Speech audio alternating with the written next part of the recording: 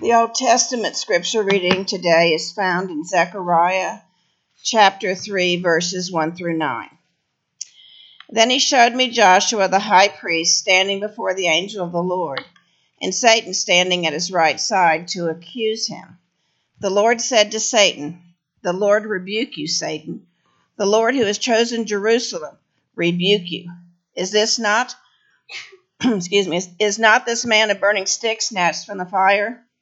Now Joshua was dressed in filthy clothes as he stood before the angel. The angel said to those who were standing before him, "Take off his filthy clothes." Then he said to Joshua, "See, I've taken away your sin, and I will put rich garments on you."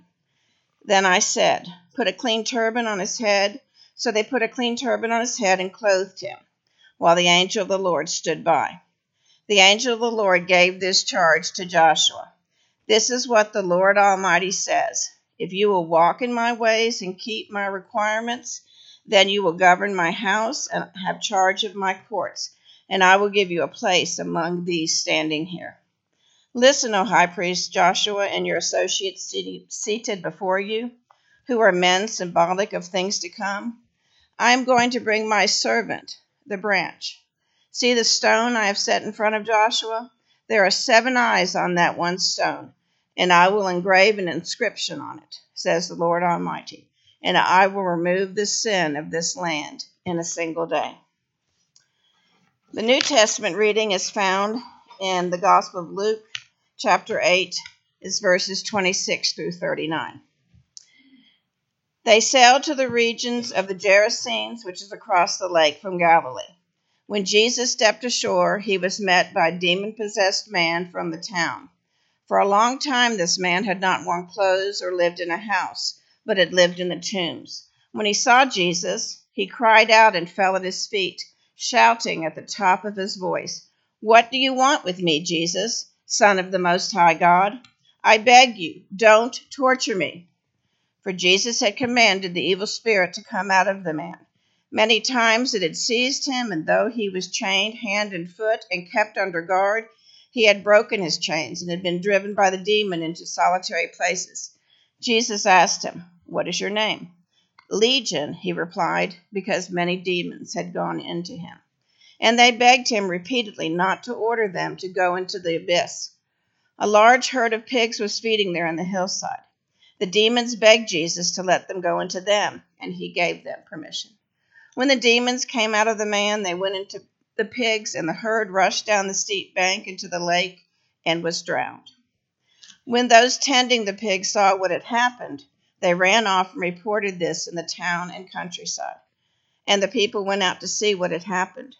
When they came to Jesus, they found the man from whom the demons had gone out, sitting at Jesus' feet, dressed and in his right mind. And they were afraid.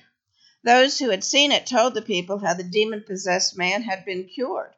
Then all the people of the region of the Gerasenes asked Jesus to leave them, because they were overcome with fear. So he got into the boat and left.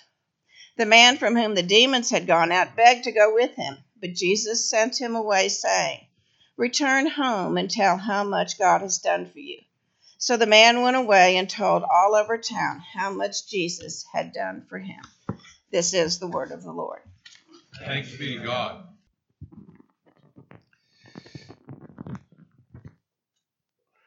We'll return to the scripture from Luke chapter 8 that we read this morning with Mary.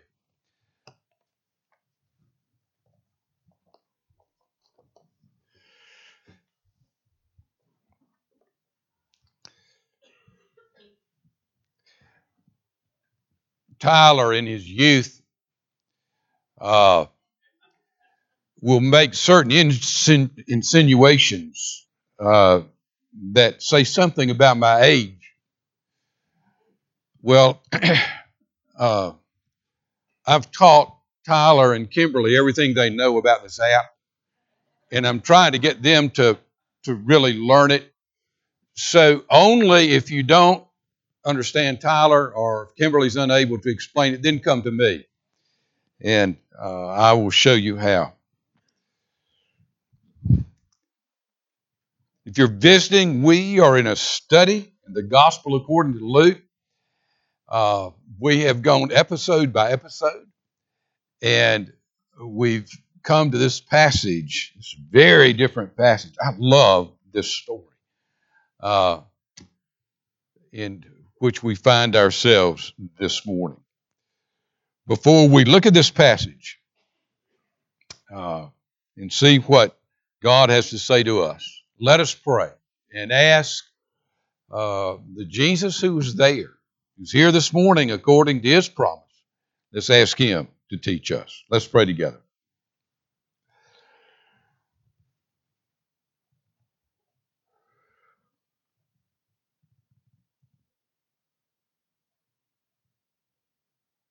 Our Father, we thank you for the great privilege of praying for those around us, praying for our own families, praying for our brothers and sisters in Christ, praying for friends and neighbors. Our Father, we come as priests this morning in this priestly prayer for our brothers and sisters in Christ. We pray for Doris Beasley. We pray indeed that she will be able to have this surgery. Our Father, we pray for Priscilla Turner, that you will give her strength for this time. For Laura Berryman, Father, these ladies are at a difficult place. We pray that you would give them strength, that, Father, they might walk as more than conquerors before you. Bless Carol Leake this morning, and we pray that you would bring comfort to her, to John. Our Father, we do pray as we enter this fall, we pray for the Forge and that ministry, that you will bless it mightily. We pray for these Wednesday evening Bible studies for everyone, for the children. Thank you for Kimberly and her leadership, and for, Father, the team that she has assembled. That's such a blessing to our children. We thank you, Father, for this opportunity to have these different studies in homes. And we pray that you would engage us as a congregation, that we might grow as a church throughout Fayette County. Father, connect us in these Bible studies. Our Father, grow us in your word. And thus we pray this morning that as we open this passage, that we would hear Christ speak to us. He was there in that Gerasene community.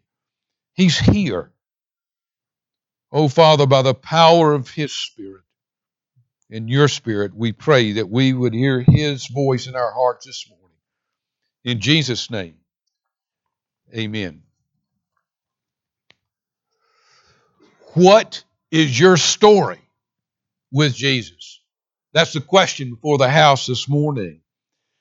When we look at this dramatic passage that's so full of drama, we immediately confronted with the insidious extremes of unrestrained evil. Look at verse 27. When Jesus stepped ashore, he was met by a demon-possessed man. From the town, for a long time, this man had not worn clothes or lived in a house, but had lived in tombs. Look at verse 29. Many times it had seized him, and though he was chained hand and foot and kept under guard, he had broken his chains and been driven by the demon into solitary places. Sometimes it's hard for us sitting in this beautiful sanctuary, dressed in these surroundings. It's hard to us to identify with such obvious, undisguised evil. This morning, I hope through God's Spirit that we'll overcome that. For some of us thought when we read this passage, I really don't understand what this has to do with me. I don't know anyone like that. I'm not like that. I've never seen anything like that.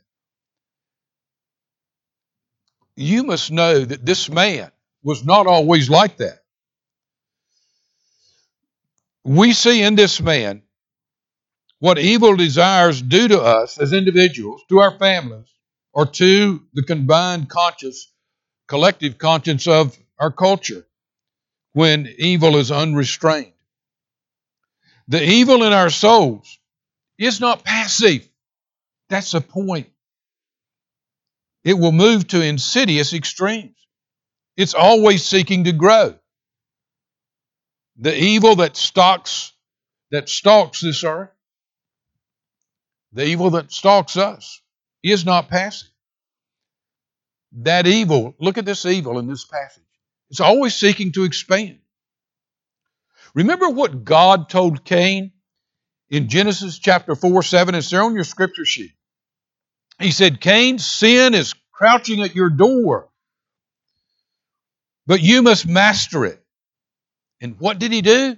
He went out, and we know him this day as the first murderer. He went out and killed his brother. What did Jesus tell Peter the evening before the cross? Peter had declared his allegiance to Christ, his dedication to Christ. And what did Jesus tell him? Peter, Satan has asked to sift you like wheat. The point, you look at this man and be reminded the insidious extremes of unrestrained evil. I read this story years ago, and when I think of this passage, I think of this man. His name was Rusty Wimmer. He was born in 1954 in the mountains of West Virginia. His family was dirt poor. He only had a couple of pair of pants and ragged shirts. His father was an alcoholic who beat him and his mother. He loved to walk in the mountains. He loved to fish with his mom. He would sometimes sleep in the wild instead of going home and facing another beating from his drunk father. Then he began to smoke marijuana and shoot liquefied amphetamines. He quit school in the 9th grade and ended up in a reformatory school in Welch, West Virginia. He was 16. By the time he was 19, he had graduated into a state prison for theft. When he got out of there was a brief marriage, but that ended quickly.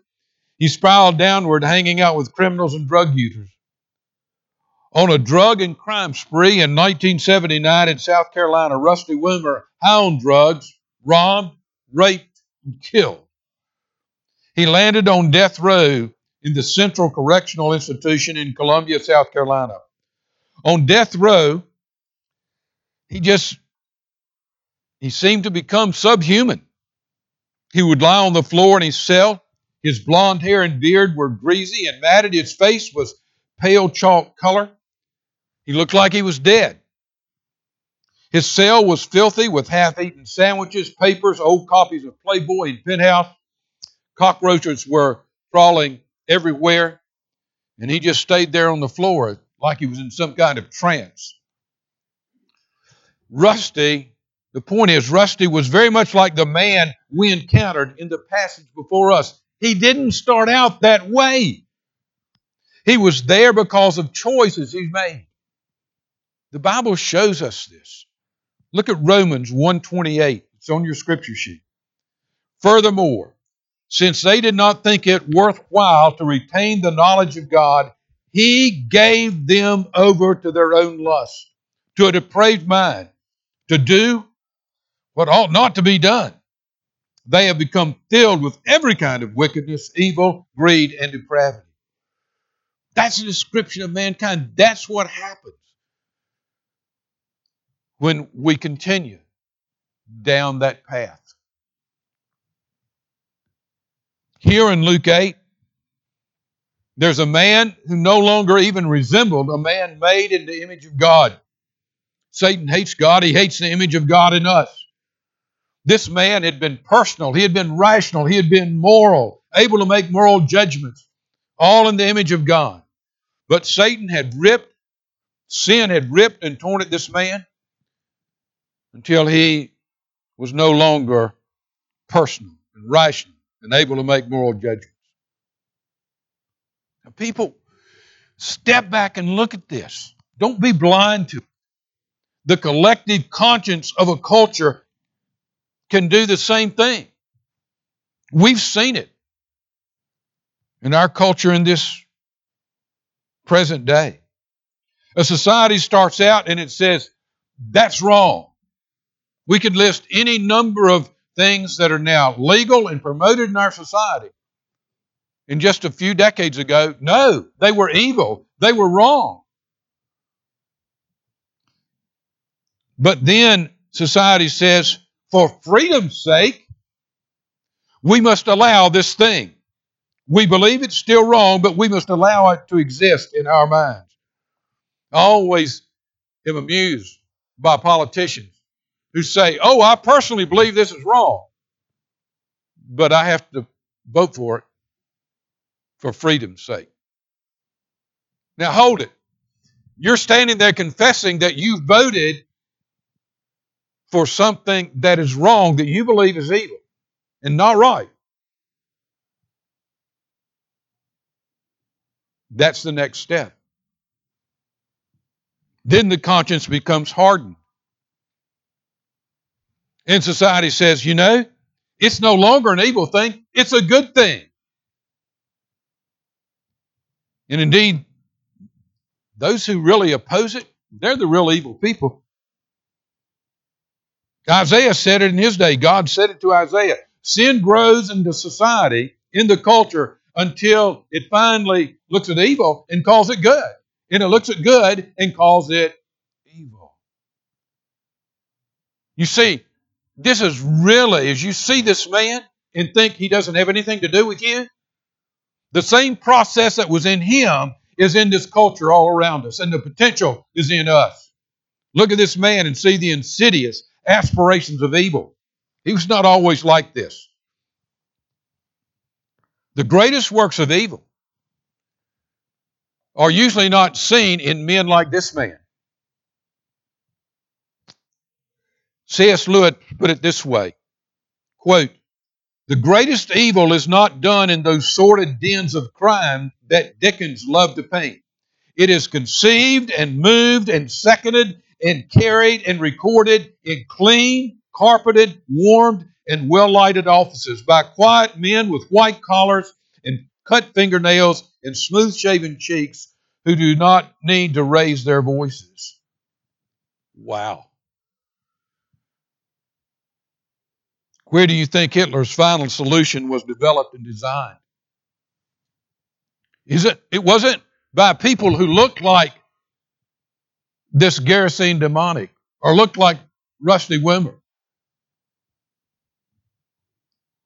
Hitler's final solution was taught as a racial philosophy in German universities, in classrooms by professors for years. And then it was moved to governmental offices for design and execution. Look at this man and see the insidious aspirations of evil. Secondly, I want you to see in this passage, and we've seen this all through, and I keep coming back to it in our study in the Gospel according to Luke. We saw it earlier, but we have to mention it. See the intolerant aggression of Christ against evil. Look at verse 28. When he saw Jesus, he cried out and fell at his feet, shouting at the top of his voice, what do you want with me, Jesus, Son of the Most High God? I beg you, don't torture me. For Jesus had commanded the evil spirit to come out of the man. Many of us have missed this in our reading. The man did not first cry out against Christ. Christ saw him and immediately wanted to deliver him. Look at verse 29. For Jesus had already commanded the evil spirit to come out of the man. What the man said was in response to what Jesus had already done and said. I love this about Jesus. Jesus gave Satan no quarter and no space. Wherever he encountered Satan, his work or the result of the fall, he changed it. Because of Satan and sin and the fall, people were blind. People were diseased, paralyzed, had leprosy, were deaf. Because of Satan's sin and the fall, people died. When Jesus met blind people, he made them see. He pushed back the darkness immediately. When he met paralyzed people, he made them walk. When he met people with leprosy, he took away the decay. He gave them a new skin. When he met deaf people, he made them to hear. When he met a funeral procession, he raised the dead. Right after the baptism, after his messianic baptism, what's the first thing he did? We read that the Holy Spirit drove Jesus out into the wilderness to look for Satan. The second Adam had come. Know this, if you know the Savior, that same Spirit is going to be in you. That's why it's in the church. That's why the church builds hospitals. That's why churches have always built homes for children's homes. That's why the church has always built schools, pushing back against the darkness. Where did we get it? We got it from Jesus. Thirdly, I want you to see the impossible accomplishment of Christ. Look at verse 35. And the people went out to see what had happened. Now look at this. Isn't this beautiful? When they came to see Jesus, they found the man from whom the demons had gone out, sitting at Jesus' feet, dressed and in his right mind. They had chained this wild man, but he broke their chains. They could do nothing that could restrain him. His body was covered with self-inflicted gashes. Mark puts it this way, in Mark 5:4, it's there on your scripture sheet, for he had often been chained hand and foot. But he tore the chains apart and broke the irons on his feet. No one was strong enough to subdue him. The King James translates that, no one was strong enough to tame him. But Jesus didn't need chains. Jesus did what no one had been able to do. Here sat the man. He was talking, not babbling. He was conversing, not screaming. There were no chains. He was no longer naked. He was wearing clothes. The caterpillar had become a butterfly. That's what Jesus did. And that's what Jesus does against the darkness. He does it in our lives individually. He does it corporately through the church. Let's go back to the cell of Rusty Woomer. There was a man named Bob McAllister in whom a great work had been done by Christ. He was a well-known man in that area. He knew senators, congressmen. He was a man driven who succeeded in every job he had. He had made a lot of money. He settled in Columbia, South Carolina. He owned his own public relations firm. He had been compelled by Christ to begin visiting death row at the Columbia Correctional Institution in South Carolina. One night he was there on a typical visit. He was ready to go home, but he said, I'll go to one more prisoner. He could not believe what he saw at that cell. He said the man was lying in the middle of the floor, looked more like a large shrimp than a man. Cockroaches were crawling all over him. He didn't seem to care. He was in a stupor. There was not an odor. It was just a raw stench. McAllister was shocked. He said he had never seen anything like it in his life. He spoke to Woomer. He called his name, but there was no response. It seemed as if he was trying to say something, but he couldn't. McAllister said he didn't often think in terms of the physical presence of evil, but that evening, he said you could feel it. There was something very evil about this man. So McAllister prayed just by himself quietly that Jesus would overcome that evil. And then he spoke to Rusty. He shouted at him, Rusty, just call on Jesus. Just please say his name. Nothing happened. Then his lips began to move. And he was trying to say the words Jesus. McAllister shouted at him, Rusty, son, look around you. Your cell is filthy, and so are you. The roaches have taken over. You're spiritually dead. He says, Jesus can do something about this. Pray, give him your life. He said Rusty Woomer began to cry. It was the first time he had seen him cry, or it was the first time that Rusty Wimmer had cried in 15 years. And he prayed, and he cried out to Jesus that he was sick, how he had hurt a lot of people. Ain't no way that I deserve you to hear me. It was right at the end of that evening. And McAllister had to leave. It was Friday. He couldn't return till Monday. He said he almost sprinted to the cell on Monday to see what had happened. He said that he got to the cell and the walls were clean. They had been scrubbed. The garbage was gone. The bed was made. No pornographic pictures and magazines. No more roaches. And there stood Rusty, washed, clean clothes, shaven, hair combed. This was no phony jailhouse conversion. Until his execution, and he was executed, Rusty Wimmer's life touched prisoners, guards, even the warden. Touched people in and out of prison all over the state, even touched the families of the victims, the people he had hurt the most. That's what Christ does. The insidious aspirations of evil, the intolerant aggression of Christ, the impossible accomplishment of Christ. Fourthly, I want you to see the irrepressible alarm of the Gerasene community. The irrepressible alarm. They were alarmed that this would happen. But what alarmed them? Look at verse 37. When all the people of the region of the Gerasenes asked Jesus to leave them because they were overcome with fear. So he got into the boat and left. Matthew and Luke Matthew and Mark record the same response. The people came to Jesus in response to what Jesus had done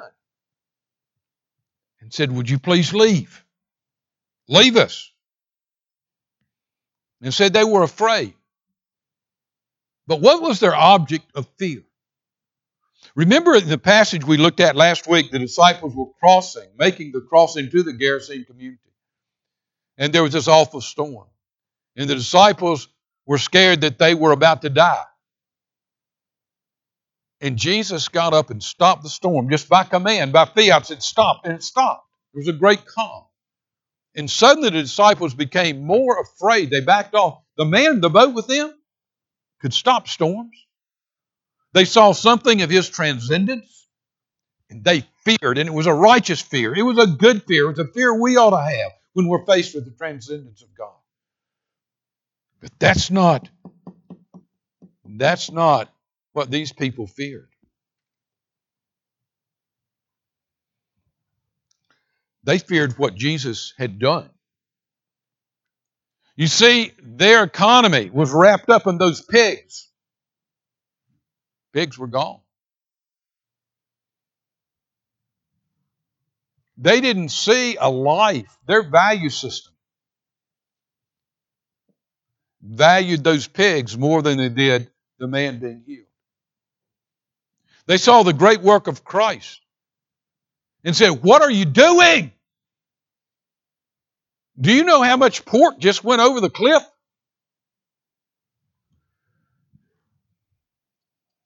That's what happens. They could chain the wild man and force him to live in caves, but they couldn't stop Jesus. They couldn't chain him.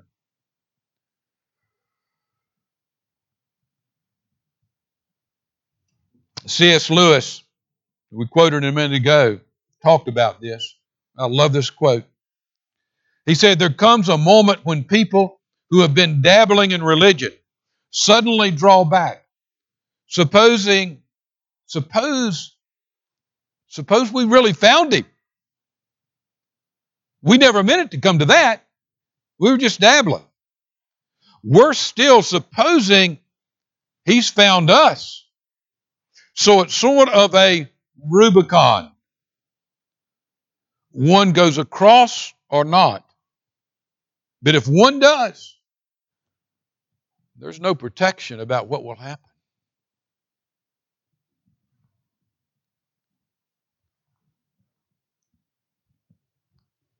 He can disrupt your life economically. Your whole structure of friends could change. He might call you to do one of your children to do something as radical as go into the ministry, to some ministry.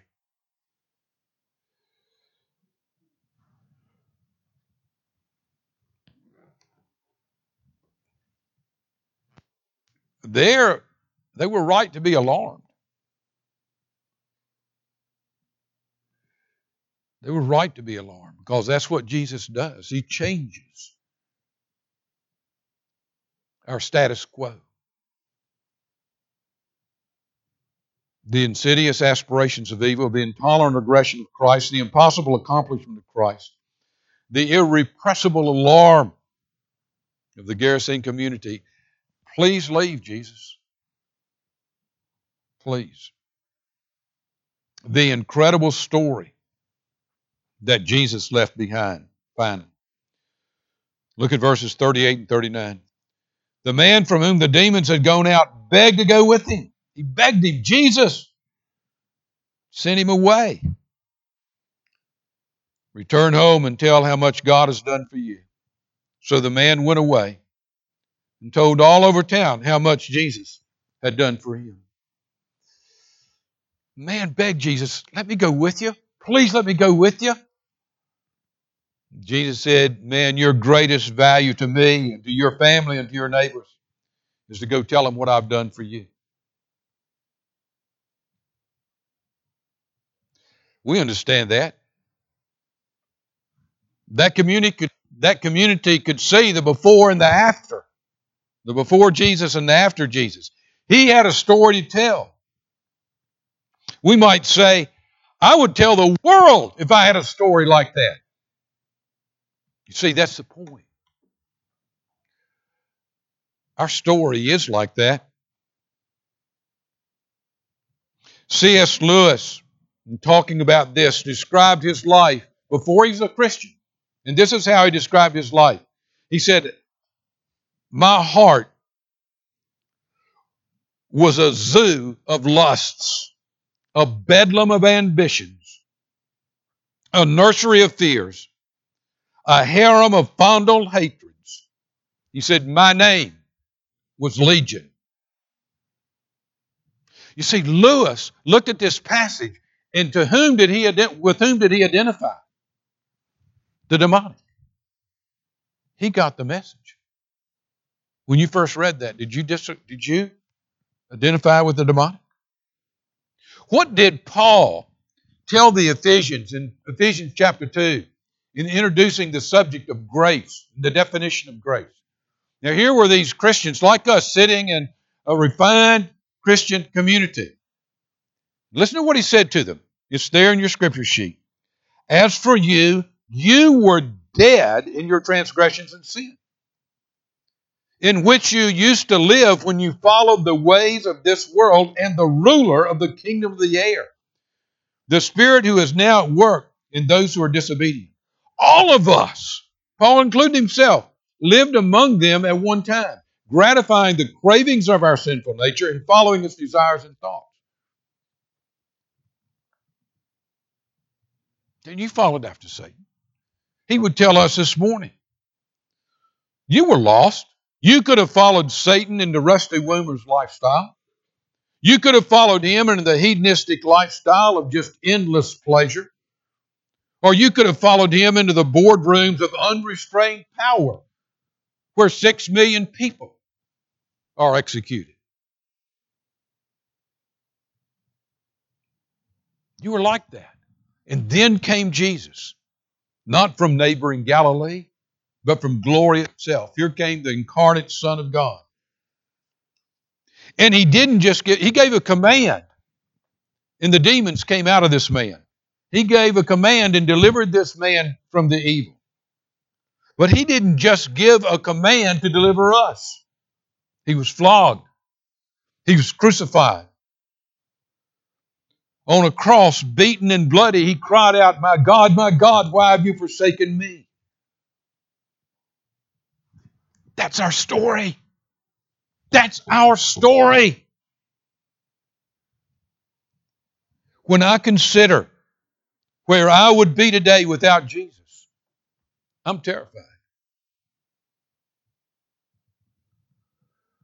I know that unrestrained evil would have owned me.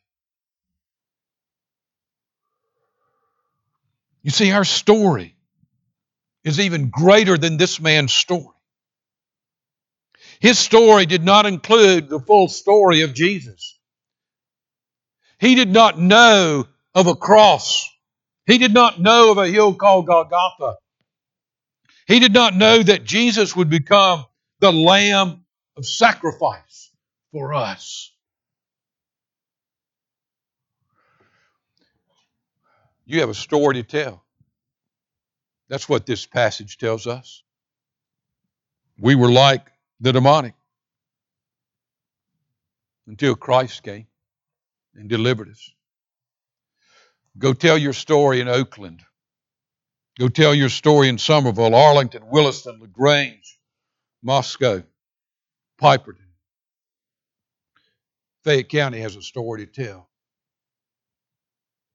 An incredible story to tell Fayette County.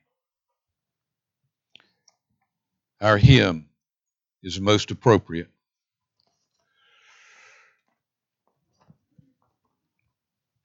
Come thou fount of every blessing.